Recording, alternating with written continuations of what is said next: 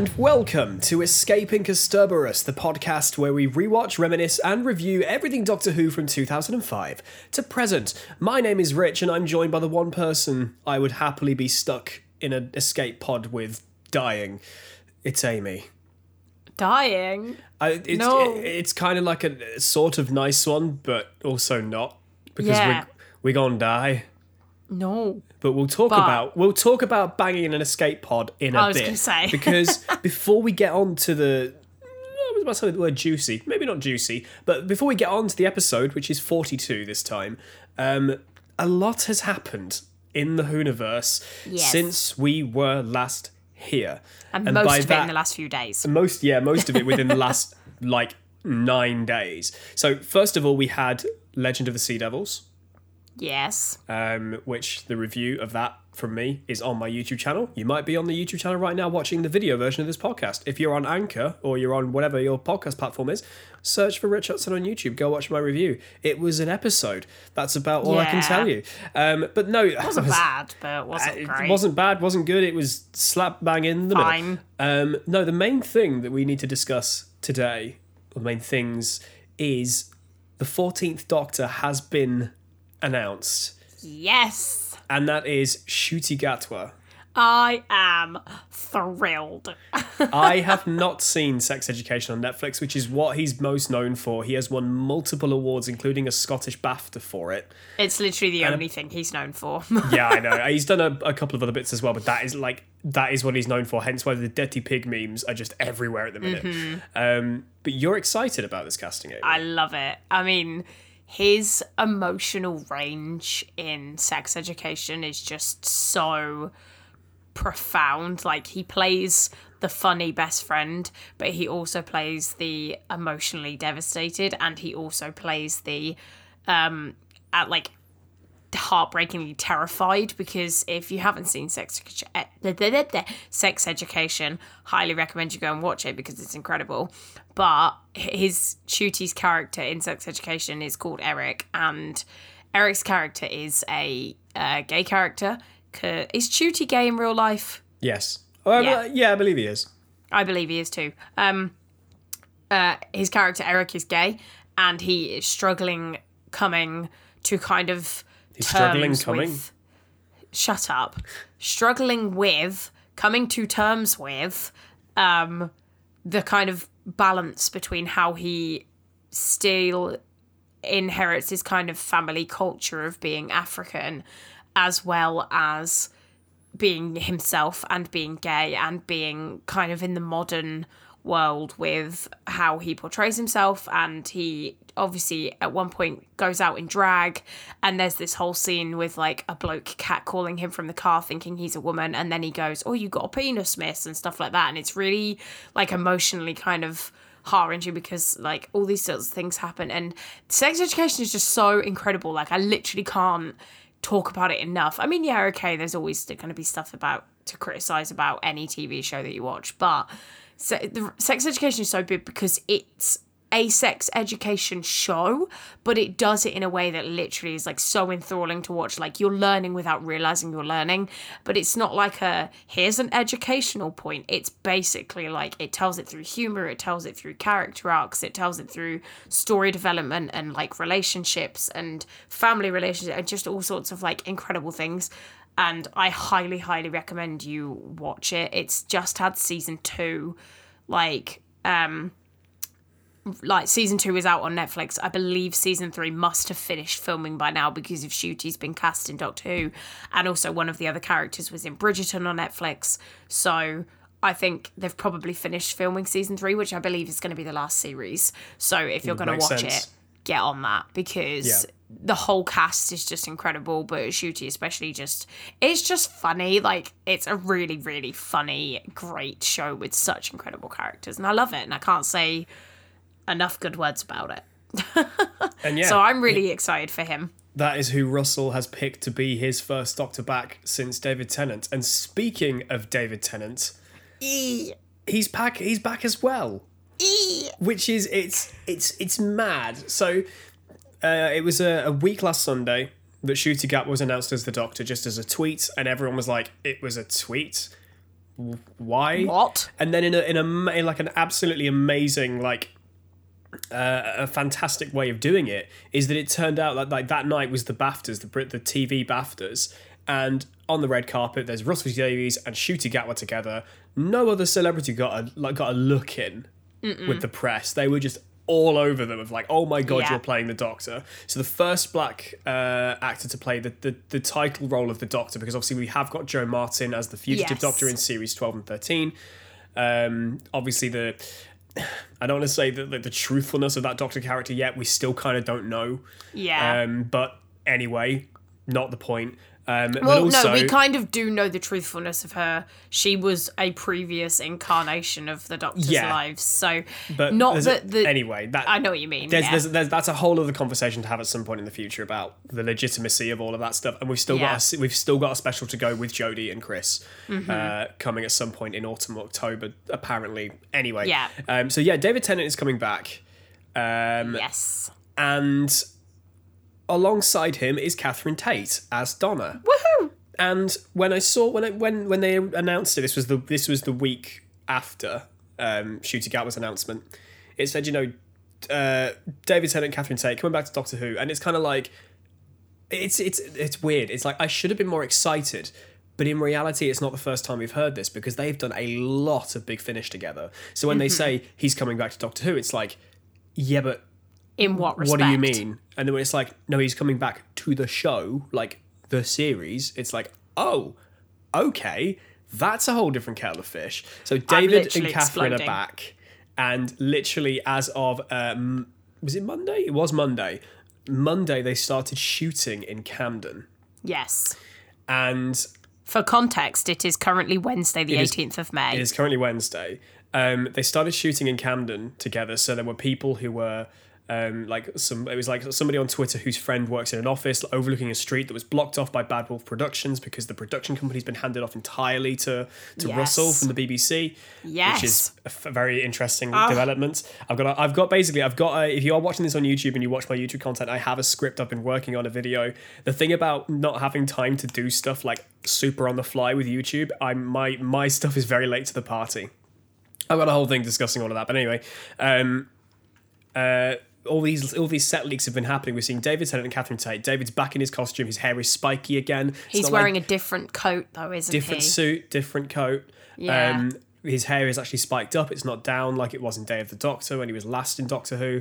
Yeah. Catherine Tate's back. She looks like Catherine Catherine Tate. Tate. And then that Monday, because people were like, "Oh my god, it's 2 Sundays in a row, and you've announced 2 things." And then Russell's cryptically said on Instagram, "Oh, I like my announcement on Mondays as well." So on Monday, that day when all these set leaks were happening, so much stuff was going on. Like people were like, "What is this big announcement going to be?" They've been teasing all these things with emojis. Ncuti Gatwa and Yeah. Russell T Davies both posting the 2 hearts plus a blue box emoji everywhere, and then there's 2 hearts plus a diamond, which was what was used to announce for the diamond anniversary of the show, the 60 years, with David and Catherine, because supposedly what all this stuff is. Monday, Yasmin Finney posted on Instagram 2 hearts plus a rose. Mm-hmm. Oh no, not 2 hearts, a rose No, plus, it was a rose plus a a blue diamond. and people were like, rose? As in rose? But yes, but no. But yes, but no. So Yasmin Finney is a transgender actress Yes. who is in what's the series called again? Heartstopper. Heartstopper. There's so Which- many single word Yeah, yeah. series is at the moment that I just can't get my head around. Which I need to watch because I watched the trailer for it earlier and it literally looks like my cup of tea. Yeah. And she's apparently absolutely fantastic in that. And then that Monday night, she was announced as joining the cast for the 60th anniversary thing, because they've been using squares and diamonds in these emoji things, and the diamond means the anniversary. Her post was a diamond, so it's something to do with the 60th. And lo and behold, on Tuesday's shooting, there on set on the same street was Yasmin Finney alongside David Tennant, Catherine Tate, Bernard Cribbins, Who I called Bibbins the other day by accident. as Wilf. Wilf is back, which is great because I let's love face him. it, good old Bernard hasn't got that long left on this earth. They need to No. get him back in now. I think He was in a wheelchair He was in a on set, wheelchair wasn't on he? set, and it was also I can't remember their names, but we do have Sylvia Noble.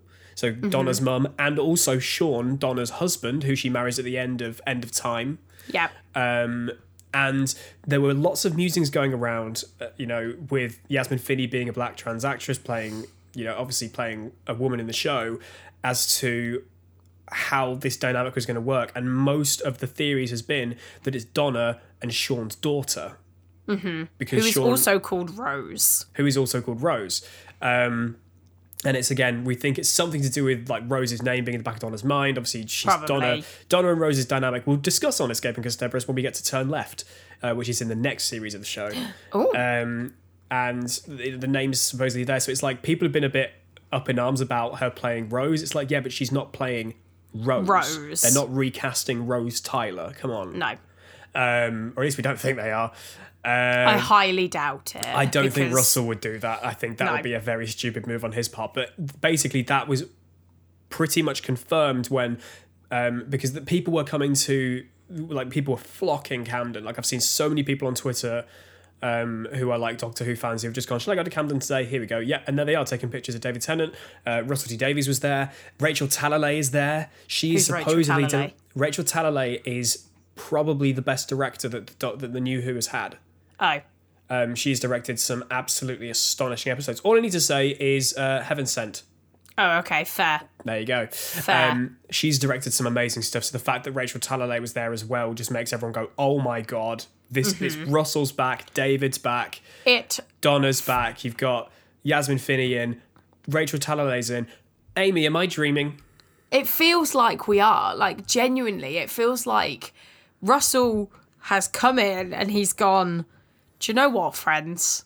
I am sorry. and he's been like, I'm sorry for ever leaving this show. And I am sorry for the mess you've had to endure over the past few years. So here's all these incredible announcements that I'm going to bring back to the table just to grind it in Chibnall's teeth that I am still the best showrunner this show has ever had. And here's incredible announcements that you're all going to absolutely adore. And I'm here for it. Like, my life feels like we're back in 2005. It's crazy. Like, seeing these videos, seeing these pictures on set, and it's like, this is really happening. Mm-hmm. Like, it feels so different to the 50th. Yeah. Like, it does. Like, the 50th was massive. And, we went to the cinema in Coventry to see it, and it was fantastic being in the cinema and the reactions of seeing, archive footage of certain doctors, the first look at Peter Capaldi. Mm-hmm. And his eyebrows, like, that sent the theatre into overdrive. The curator coming back, Tom Baker being back, like that was all amazing. But this, like, because of, it's like, I've been very vocal in my thoughts about the Chibnall era. It's kind of my job. It literally was my job. It wasn't mine. I just have strong opinions. I still do it now because I can. And it has its pros, it has its cons, but it definitely feels like the BBC have acknowledged the fact that they were like, okay, this hasn't worked. Ratings plummeted. We are sorry. The ratings completely crap the bed. And we're going to be like, right, how can we fix this? They don't want to bin off Who. Like, this happened in 1988, 1989. The ratings were down the toilet. Mm-hmm. And they went, do not screw it, and they can it. And it's like, nowadays with social media and stuff, they know they can't do that. Because if they do, it's like, you've got already people saying defund the BBC. You don't want the Whovians saying the same thing as well, do you? Yeah. Because there's a lot of us. So they've really gone, do you know what? Okay, we'll get Russell back because, for all of you who love Moffat, I get that. I don't hate Moffat, but... No, neither do I. It's not Russell. No. They get Russell back. If they got Moffat back, I'd have been not as much excited, but still, like, okay, that's still good. But, like, because it's Russell coming back, because we know that he is so good, his era of the show is undoubtedly the best. I don't feel that you can question that. I know that I don't want to be putting opinions in people's mouths, but genuinely, I don't think you can question that. Yeah. And I've forgotten my point. I'm gushing about Russell. I am really, really interested to see what Russell does with this new look that Doctor Who has now. Like, the production that Doctor Who has had over the last couple of years has been far, far better than anything we've seen. Obviously, that comes in advancement of technology and that kind of stuff. But I'm really excited to see the leaps that Russell takes this show with the new look that it's got, because I think he will just be incredible, and the cinematography will be incredible, and it will just be used to demonstrate his just complete and utter genius, like a little bit more. However, we're going to just push aside the fact that the Doctor did a front flip and some sea creature leapt like 50 feet in the air in the last episode. Because I say technologically advanced, I don't mean awful CGI. I mean, the production is changing again. It is going into the hands of Bad Wolf, and Millennium Effects are back. Which a lot of people are happy about, and I'm like, okay, that's fine, but I don't... was Millennium Effects? Millennium Effects did basically everything up till the Chibnall era. Right. DNEG, Double Negative, they have been doing it for the Chibnall era, and I still stand by the CGIs look the best with DNEG. Like, I would love to see the pairing of Russell with Bad Wolf and DNEG going into this new era. It feels like the best of both worlds. The music is up for debate as well. People are saying, can we get, like, are we just going back to how it was? Can we get Murray Gold back? And I'm like, no. Sega Nakanola's work was really good. I really enjoyed it. And Murray's stuff just got so old. There is some absolutely fantastic Murray Gold work in the early series of Who, but as it got through to the Capaldi era, it was stale as hell. I do think that the music it's still great. Like, I've not had any qualms with the music in the new series, because realistically, like, I feel like the music has always been good throughout Who. What makes it bad is the stuff that goes on top of that. Yeah, pretty much. And like I said, my criticisms of Murray Gold over his last years was just the constant overuse of the same theme song. Yeah. The Doctor's theme for the Matt Smith and the Doctor's theme for Capaldi were just so overused. I really, really disliked it. Anyway, so that's, unless I've missed something, I don't think I have. That's basically all the stuff that's been happening. There's not been anything happening in Camden today, as far as I know. But we're not entirely sure when we're seeing Ncuti as the 14th Doctor. But we know that we've got David Tennant, Catherine Tate, Bernard Cribbins, and Yasmin Finney in the 60th, recording scenes for the 60th. How it pans out, like, people are saying, is it the Doctor, is it Jodie into David into Ncuti? Is it something like that? Yeah, because that's the thing that people are questioning and stuff like that. We don't know, and as much as we can sit here and do theories, that's not why we're here. Yeah, no, my speculation would probably be closer to, it will be Jodie into Ncuti, but the storyline will involve him going back through something or another that requires him to be David again. I presume, but I would imagine that we would be seeing Ncuti probably around like the 60th, if not in the 60th. I think it is going to be the 60th. He's obviously not coming into play before the 60th. So I wouldn't be surprised if they do a very Capaldi-esque kind of reveal where they go, no, like, you know how they went, no, all 13, and then showed his eyebrows. I wouldn't be surprised if they did something similar to that kind of reveal with Ncuti, to be honest. Like, I think it will be incredible, and I'm really excited. So that's a bit of housekeeping to catch up on the stuff that's happened since we were last here, and it's a lot. Like, it's crazy. It's so exciting to see what happens. And I said this on Twitter that I feel bad for Jodie because, I mean, I say that anyway, but now, me too. Unfortunately, no one's really going to be looking at her last special. Everyone's going to be looking way over the top of that, way past it, and just ignoring it, which is a shame. I mean, but I'll watch it. Apparently Russell said on Instagram, that there is a surprise in Jodie's last special that he knows of that is like big surprise. The fact that we had Ace and Tegan appearing in the next time, we had no idea that was going to happen. Mm-hmm. Like, I know that's still big, even though I didn't recognise Tegan at first. Whoops.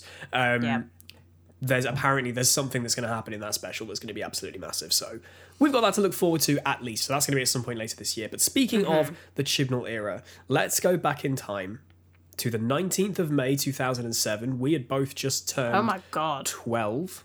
Also, we're literally like a day out by like how many years? Oh my God. Yeah. Yeah. Oh wow. It's the 18th of May 2022 and this was 19th of May 2007. We're 15 years and a day since that episode. Crikey. Wow. But yeah, it's 42 time, written by current incumbent showrunner Chris Chibnall, his first episode for Doctor Who. Which was not terrible. No, not. I mean, we'll get to the overall feelings. That not is terrible, but yeah. And there is a question that I've already seen on Twitter about like whether we look at this episode differently because of the fact it's Chibnall. Right. I see. Do you know what? Let's get on with that one straight away. Okay. Why not? Why not? So Darcy asked on Twitter, do you look at this episode any differently after watching Chris Chibnall as a showrunner? Do you know what? I'm not sure I do. No. As much as I don't enjoy Chibnall's current running of the show, I feel like this one is different because first of all, he probably would have like come up with the concept, and he probably would have written a huge chunk of it, but there would have been input from Russell at the time. There would have been edits of the scripts. There would have been some slight changes. There would have been showrunner input. So Chibnall being a guest writer is far more watered down than the Chibnall we have now. So I don't feel like I look at this episode any differently because, well, I've already seen the episode a bunch of times. Mm-hmm. And so the episode is the episode. Like, up until this point, I've watched the episode not having a clue who Chris Chibnall really is. And so for me to watch the episode now and look on it as if it's Chris Chibnall, I don't feel like it changes much because it's still within the Russell era. And so I still as much as it's not a Russell concept, it is still a Russell produced episode. So I don't feel like it changes much for me because the episode is still just kind of, I wouldn't say it's particularly great and up there with like anything that is top-notch Doctor Who, but I also wouldn't say I dislike watching it. It's one of those episodes that's fine. It's a bit of a filler I think episode. it's a little bit better than fine because there have been some episodes that have just been flatline fine. Yeah. And I don't care for them. But this one I don't dislike watching. I mean, I enjoy the kind of concept of being picked off one by one. I enjoy the sort of, I feel like it's one of those episodes where a lot happens but not a lot happens. But yeah. It's not in a bad way so much as some of them are. It's not egregious Chibnall. No. And you're right that it's filtered through Russell, who obviously was showrunner at the time, and this was Chibnall's first ever Doctor Who episode. You know, he wasn't gonna like happily cock it up. Mm-hmm. It's his first. This is writing for the show that, as much as you know, you almost think very differently with how he's been running the show. He's such a big fan of Doctor Who. He loves it. And you know, you get your first opportunity doing that, you'd really make sure that every little thing is like perfect for your debut as the writer. So 42 for me, there are definitely like echoes of the future Chibnall we have. Mm-hmm. And it was more that I was looking out for them because like rewatching it now, I would say yes, I was analysing it differently, looking at it from a lens of seeing what his future work is like. It's kind of like watching Moffat's stuff. As much as Moffat's bad stuff was still bad, but nowhere near on the level of how Chibnall's stuff went. Mm-hmm. So you'd still look at it in a slightly different way. But for 42, watching it and seeing, okay, there are moments of slow, like everything ramps down and it's just talking. Mm-hmm. And I get that the thing about this episode is you could turn around and say the pacing is just all go, and it's, as you say, a lot of stuff happens but nothing happens. Legend of the Sea Devils, literally the same thing. Loads of stuff happens and yet nothing happens. You get flung into the action, and admittedly that's the point. It's as near as damn it to real time of 42 minutes. It's not exact because a Doctor episode is 45 minutes, at least in this era. And having 3 minutes for titles, next time's credits, and also, you know, establishing it, not enough time. So there is a bit of an ellipsis of time going. But there are moments when things get toned down and they talk. And there are lines of dialogue the Doctor says. They're jokey lines of dialogue. But, like, you told him and go on, my son, and stuff like that. And it's like, it doesn't... It feels like the Doc, like those, not entirely, but those little snippets, it's like, that's somebody else. That's somebody else speaking through David Tennant's face, and it's a little bit weird. But there are points where you have dialogue, like when the Doctor's like, "Oh my God, you need to take me to medbay now. I've been infected by the sun. You need to freeze me." And Martha's just there, like talking to him. It's like, Martha, stop channeling future Jodie and actually do something. Yeah, please. It was the bit when he was in the stasis chamber.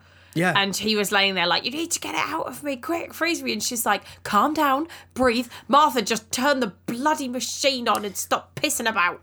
But in his defense, at that point in time, that's technically Chris actually using a companion's backstory to their narrative advantage in the show. Because she's a doctor. Which literally doesn't happen with Yaz, who's a police officer.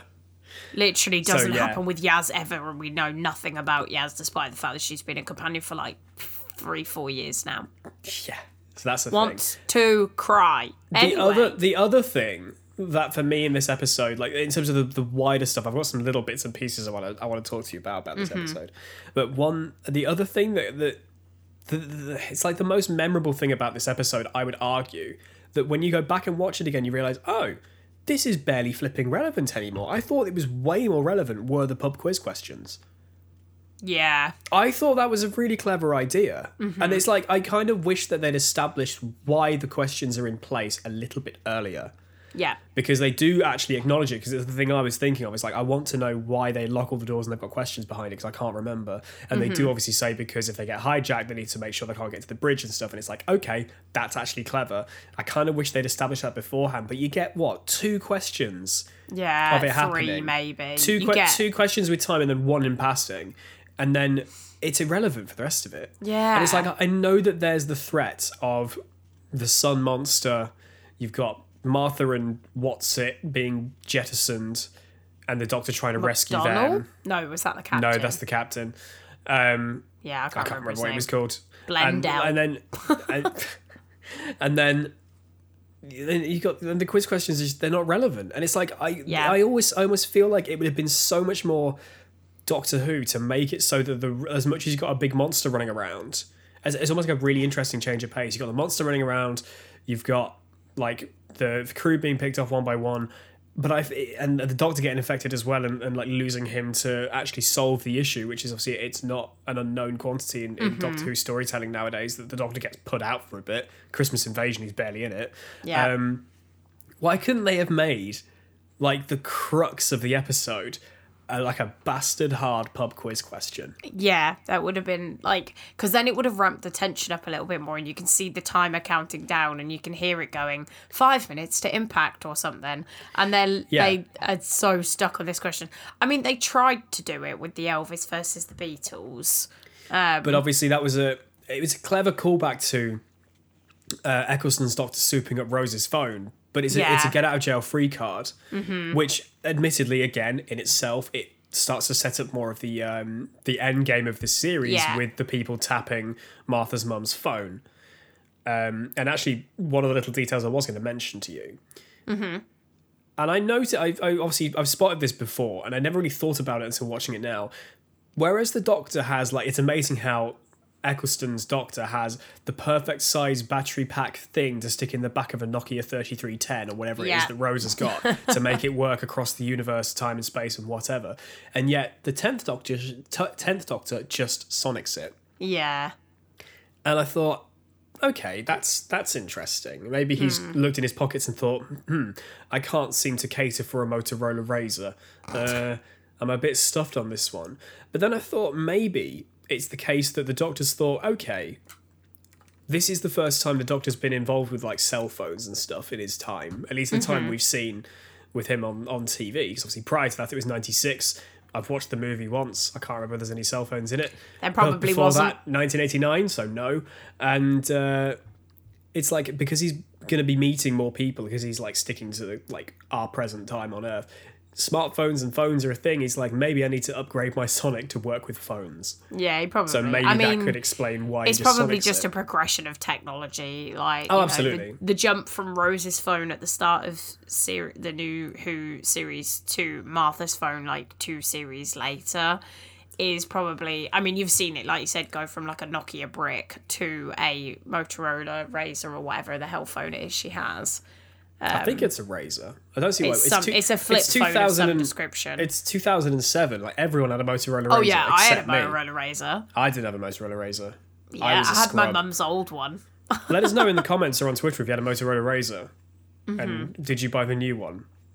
No, ew. No.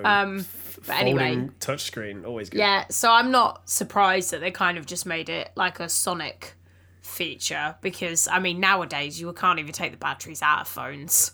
So Remember that? Dropping your phone, the back comes off and the battery comes out. yeah, Oh, I've got to turn my phone on again. Oh, for God's sake. gutted. Oh, man, to be back in 2007. My goodness. But yeah, like, back to the point in hand, I kind of wish that this quiz question became this...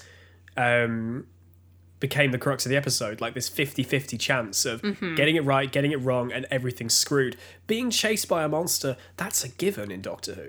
Yeah, And it's like they could have made it really interesting and even made it so it became more excruciating because I like how they framed the Beatles and Elvis Presley as classical music.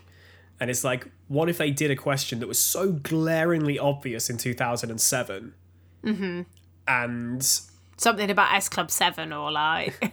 I was thinking they could do something about Harold Saxon, Yeah, that's true. who was like when Martha's mum says it's election day, and it's like, what if they lent into that even more so and was like, who was like elected prime minister on the 19th of May 2007?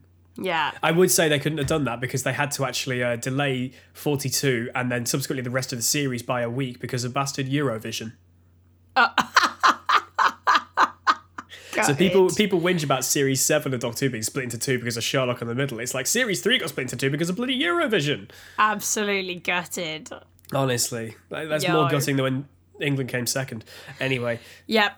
I don't watch Eurovision. I keep up with the memes, yo. But yeah, Anyway. I the quiz questions, they're so like omnipresent and then they just disappear. It's like that sounds strangely familiar to how things happen nowadays. I feel like it was quite like they basically just I don't even know what, like, my brain is not fathoming this thing. My thought process here, why I'm umming and ahhing so much, is I feel like they kind of cut it off by sending them into the escape pod to give us the setup for Martha's mum's phone being into what's the word I'm looking for? Intercepted. Yeah. For her phone being intercepted, when I feel like maybe they could have done it a bit differently, but obviously they wanted to set up the fact that they were calling a lot, but I do feel like they cut off the quiz question thing too early, because if they'd have brought it back a bit more later on with the 2 lads, then they could have had it to be a bit more, because she's the captain's off distracting Corwin. Yes. I wanted to say Corvin, but it's not. It's Corwin, isn't it? She's off distracting Corwin. Ashton is just gone, dead. Kaput, Yeah, he just disappears. because That's really strange. they tried to freeze Corwin and it worked to an extent and then stopped. And yet she put him in the stasis chamber, froze him, and then all of a sudden he's just gone. He's not even he in disappears. the room. He's just Unless he not was in the there. shots of David Tennant in there, but I don't think he was. No, he's not. He Because just I was looking disappears. for him. I literally was like, hang on a minute, wasn't Ashton in the stasis chamber? And then all of a sudden he's not anymore. All they had to do when they dragged the Doctor up there was just pull a Put his corpse out body of in the side, yeah. out of the chamber and chuck in the Doctor. Like, it wasn't hard to give that a bit more No. context. But But, yeah, so there's definitely a few things where, as we've said, a lot happens and then not much happens, and you get these distractions. You get Martha and Matey in the escape pod. You get They totally should have banged. we'll get to that. Like you get the two, the sun creature going into Ashton as well, and then Ashton disappearing, and all that sort of stuff. It's like it's a bit of a mess. It's not. It's like it sounds conceptually like a focused plot, like concept, but it just gets a bit more muddled as things go. It's I would normally question this idea as like usually when the Doctor just rocks up somewhere, irrelevant of whether they're like what stage or what state the crew, the ship, the planet, whatever it's in. Normally the Doctor can't just pull rank, and yet here he does. Admittedly, they're 42 minutes from death, so that would explain. I'd explain why no one seems to question it. It's like if the Doctor shows that he can be of help, that's probably why they trust him straight away. Apart from Ashton before he gets turned, that he's like, I only take my orders from the captain. Screw you. That wasn't Ashton. Yes, it was. No, that was the other guy. The guy who's alive at the end, not the one in the pub with Martha. That was the other guy. No, that was Ashton. No, I'm pretty sure it was the other guy. The bald one. No. Yeah, I thought it was. I thought that was him who said that. No, I don't think so. Okay, either way. But yeah, so there is that element that you could potentially look at and go, nah, that's not really. Yeah, normally people question that more, but again, they're very close to death. I was going to say, if somebody turns up when you're 42 minutes away from dying and goes, I'm pretty sure I can fix this, and you've all just got to listen to me, you're not exactly going to turn around and be like, hang on a minute, what gives you the authority? And you're just going to be like, okay, sure. As much as there is the aspect of the Doctor being infected by the sun, which actually reveals what happened, what McDonald did to make the sun so angry and infiltrate the ship, it's weird to think that when the Doctor's interrogating her, grilling her in the med bay, that even at this point, 20 minutes, 10 minutes from death, does she not just admit it? Yeah, you would think, because I would. If it's illegal, which it is, the plasma scoop, whatever they called it, plasma scoop. It was something like that. Yeah, fusion scoop or something.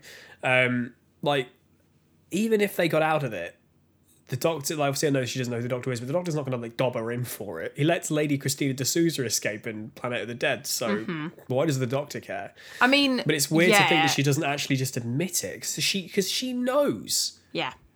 As much as she still wears it when she's like, no, I don't know anything, you can see that there is something. Yeah. And I feel like if you were that close to crashing into the sun and there was this raging sun monster that you full well knew had killed your husband and was plodding around killing your crew, you would just be like, bro, I messed up, like, I'm really sorry, but this is what I did, I fix it. Because at that point in time, it's like, what have you got to lose? As far as you're your options are either prison or death. As far as you're aware, you're dead.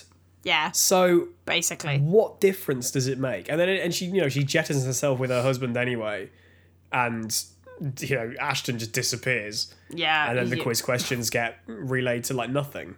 So apart from what's your favourite colour, orange or purple?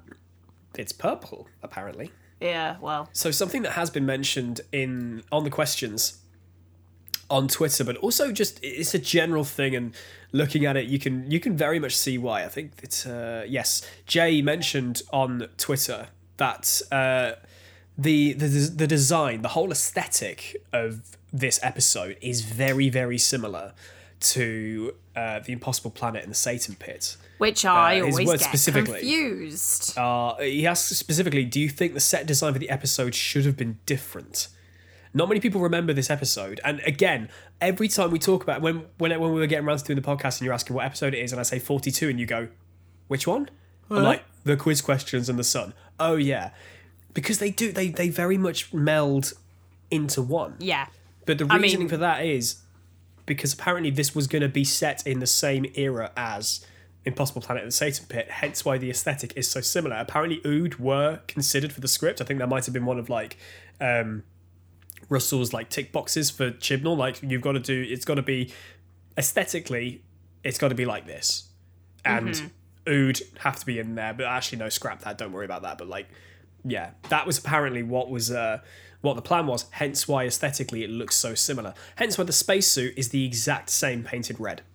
Yeah, exactly. And I feel like I always get them confused, like literally every single time, no matter whenever we're talking about it. If we're talking about the Satan Pit, the Impossible Planet, or if we're talking about 42, I'm like, which one's the one with the burn with me and which one's the one with the ood? Like, Yeah. I'm forever getting them confused. And so it's not just you. Is it Jay? Is that who you said it was? Jay on Yes. Twitter? It's Yes. not just you, Jay, on Twitter. It is quite literally everybody gets these two confused. There were some reused things, like the stasis chamber was the same as the MRI machine used in Smith and Jones. They just painted that red as well. And Yeah. this is something I noticed in this, and it's like it's a given, but sometimes they manage to mask it, they manage to hide it quite well when they're actually acting. So the panels on the walls, like the screens and stuff, you know how you've got like the big touchpad with the keys on it and blah blah blah blah, and then beneath it there's some little displays saying like here's some random numbers and gobbledygook on all these panels around the ship. That's like one display behind like a shroud. Yeah. That when they've obviously designed and put the graphics onto the display, they've made it so it's like separated out, but it looks like loads of different screens. Anyway, in this episode, it's the most I've noticed it in Doctor Who, and I can really keep on top of it now and see if I can see it anywhere else.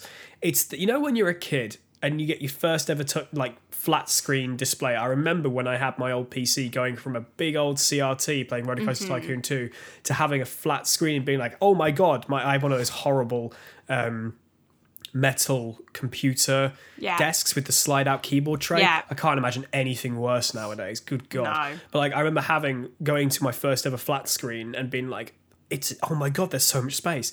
And you have to give your first screen a little poke and you can see all the colours go weird and stuff like that. You see that so much in this episode. Big gloved hands from Ashton, and then all the other cast doing it, and you just see the screen like warping behind them, like typing on this weird like round QWERTY keyboard and stuff like that. It's a little production detail that I kind of love.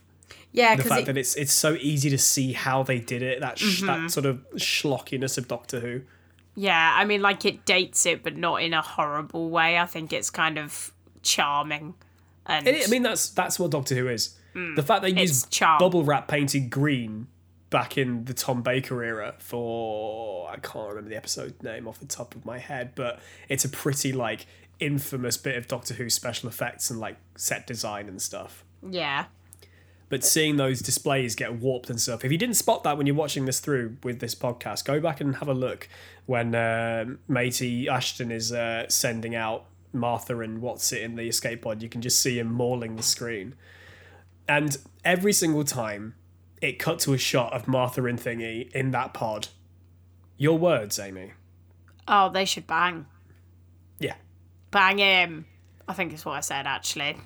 Every single time. Bang him, do him, kiss him. Because, first of all, the episode ends with them snogging each other's faces off, which is just great. But if you had basically like 5 minutes or whatever they had to live, and you think you're going to die, and you're in an escape pod with a fit girl and a fit guy, and you are both up for it, stick some PP and some for JJ and call it a day, my friend. Like, Amy, this is a Christian podcast. But would you not?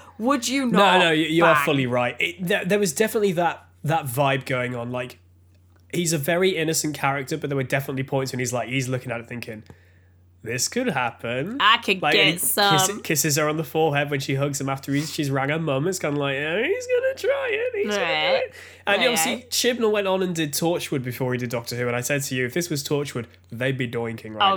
Oh, yeah. Cheeky tickle in the back, like, you know. This podcast is over. In the 8 years that I've been with you, at no point have you called it a cheeky tickle in the back. Cheeky tickle in the back. Oh, no, I meant a cheeky tickle in the back of the pod, not a cheeky tickle in the back. No. I'm taking your first answer. No. You were implying that Martha likes it in the bum. No. You heard it here first, folks. Maybe he likes it in the bum. I never said who was tickling who. Whatever floats your goat. Let's just, Exactly. So, funnily enough, listeners, that's actually one of my kinks. I want to do it in an escape pod. What? Cheeky tickle in the bum? Cheeky tickle in my back, please. Okay, why not? I mean, Well, fun fact, we're going on a cruise on our honeymoon, and they have lifeboats, which is close enough. no, we're not going on a cruise. I like cruises, but we're not. I've never been on one. Oh, they're great. Highly recommend. No. But back to Martha getting tickled in her bum. Right at the end of the episode, when they leave and he's saying, there's never been someone I could really trust. And then suddenly it's like, it could be Martha because, we've just had this near-death experience together and I didn't get my willy wet in an escape pod. Damn, I need to try again. And it kind of like, implicitly pops to that sort of question, like, can we make this a thing? Will I see you again? Etc., etc., etc. And there's as much as Martha reciprocates, and they obviously kiss before she boards the TARDIS and leaves. Take him with you. No, there's a part of me that wanted her to be a bit like, oh, that's a bit sudden, isn't it?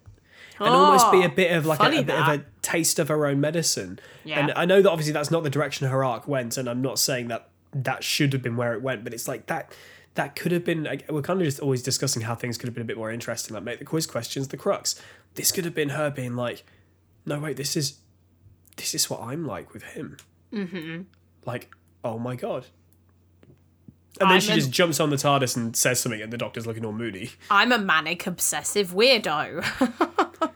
Like, oh, so this is what it feels like. I can see why he's not been reciprocating my advances. Maybe I, shouldn't bother.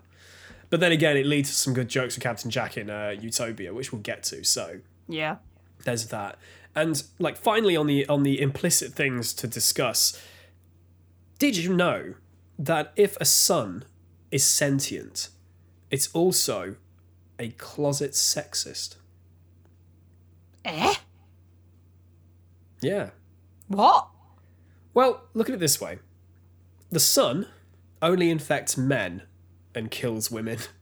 Are you chatting some crap right now? No, I'm deadly serious. You are chatting. Right? Crap. Infects what's his Right. name again? Corwin. Infects Corwin. Kills the medic, which was, funnily enough, played by Annette Robinson, who went on to play Rosa. Yeah. I thought I recognised her. Oh. Kills her, then goes and kills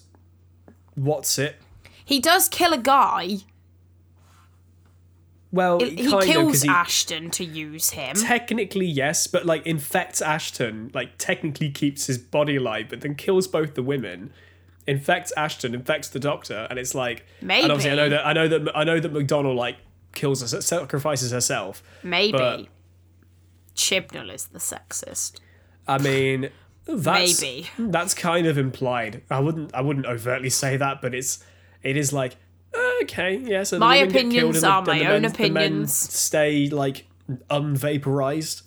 Okay, that's. I mean, that's a good decision to make. I feel like it's probably because women's screams are more terrifying.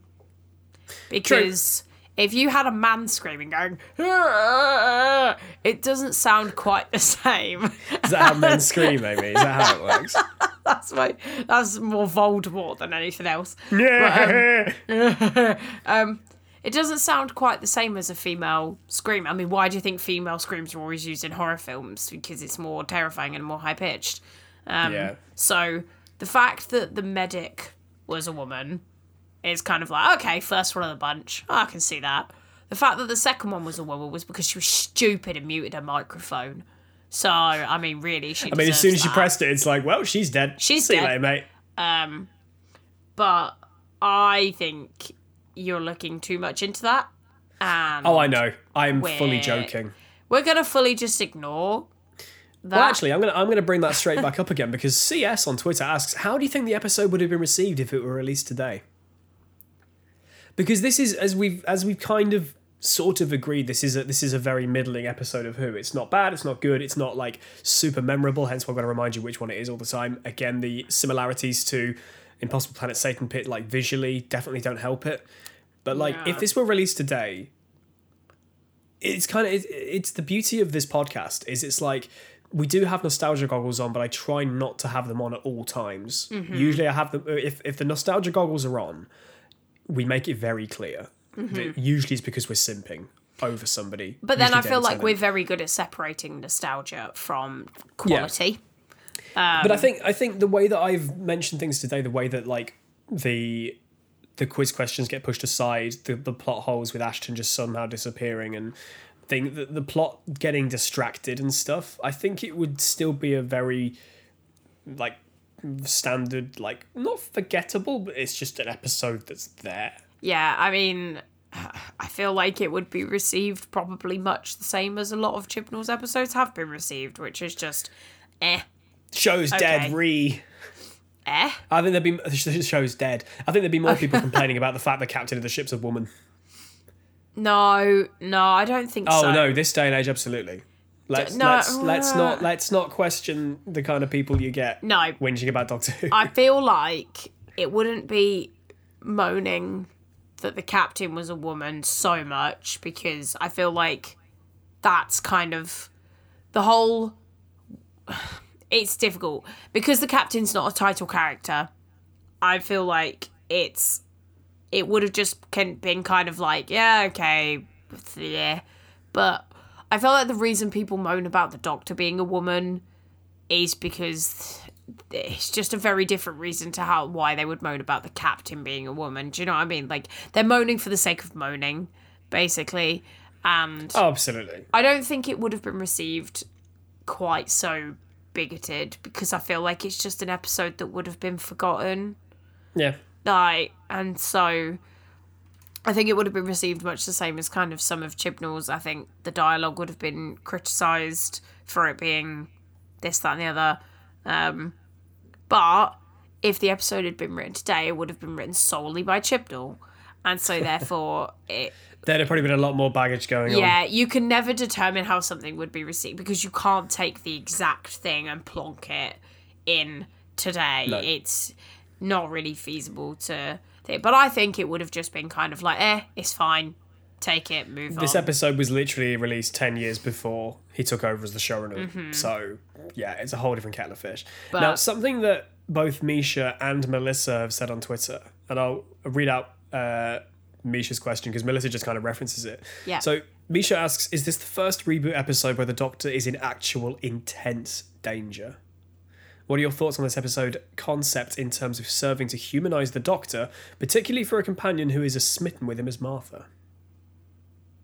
And they continue to say that Midnight did it better, which I'd agree with, yes. To humanise the Doctor, do you mean mortalise the Doctor? I think that's probably what they mean, yeah. Right, I was going to say... But I do understand, like, humanising, mortalising, like, yeah. Sorry, what? I'm confused. What was the question again? So basically it's like, is this the first instance in the new series, the new era, where the Doctor feels, like, fully, like, gonna kick it? Yeah, I think so. I think narratively, it's almost like every week the Doctor finds themselves in a position where they're going to be in grave danger. But this is, I think, the thing that sets this apart. Like, when you look at somebody like Eccleston, when he's put in these positions, I think back to the Parting of the Ways, when it's the Emperor saying coward or killer, and he just fully chickens out and he's like, I can't do this. Mm-hmm. Like, feeling so lost on it.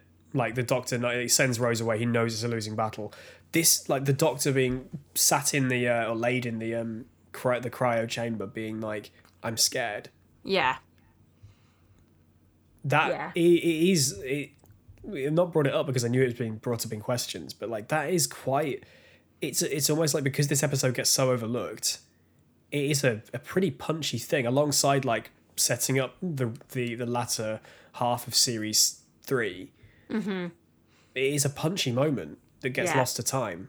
Definitely. I think it's one of my more... I don't know. Is it one of my...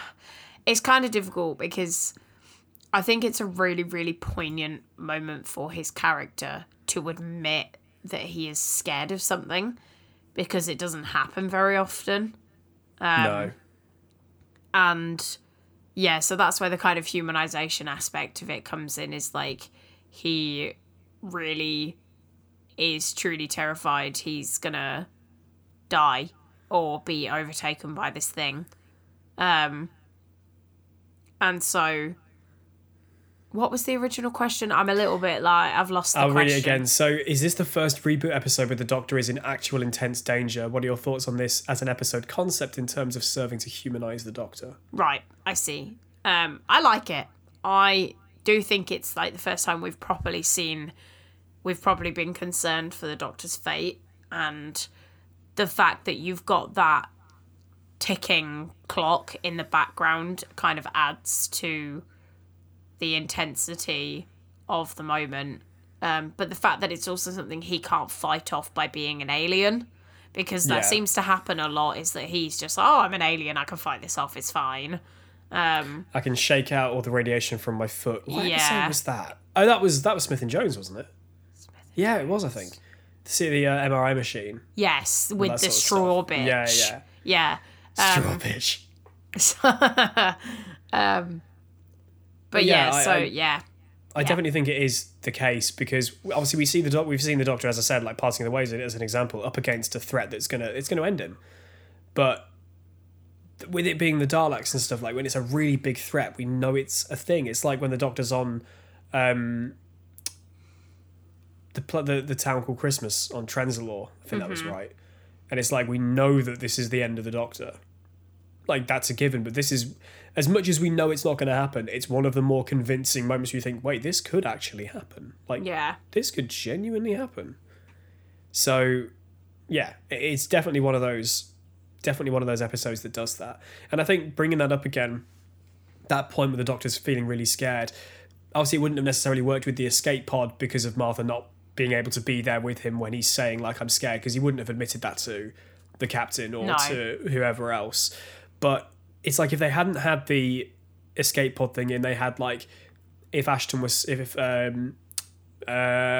had woken up by this point and was making his way to the med bay, we had the two guys at the front trying to get past this crux question that was really difficult, and you had that happening at the same time as Thingy banging on the door and the Doctor saying he's really scared. Like, if they managed to almost align all of those big threats and make it all punch into this one, like, concentrated 5-minute segment, it would have made the stakes feel really high. But they kept like ramping it up. It's like waves.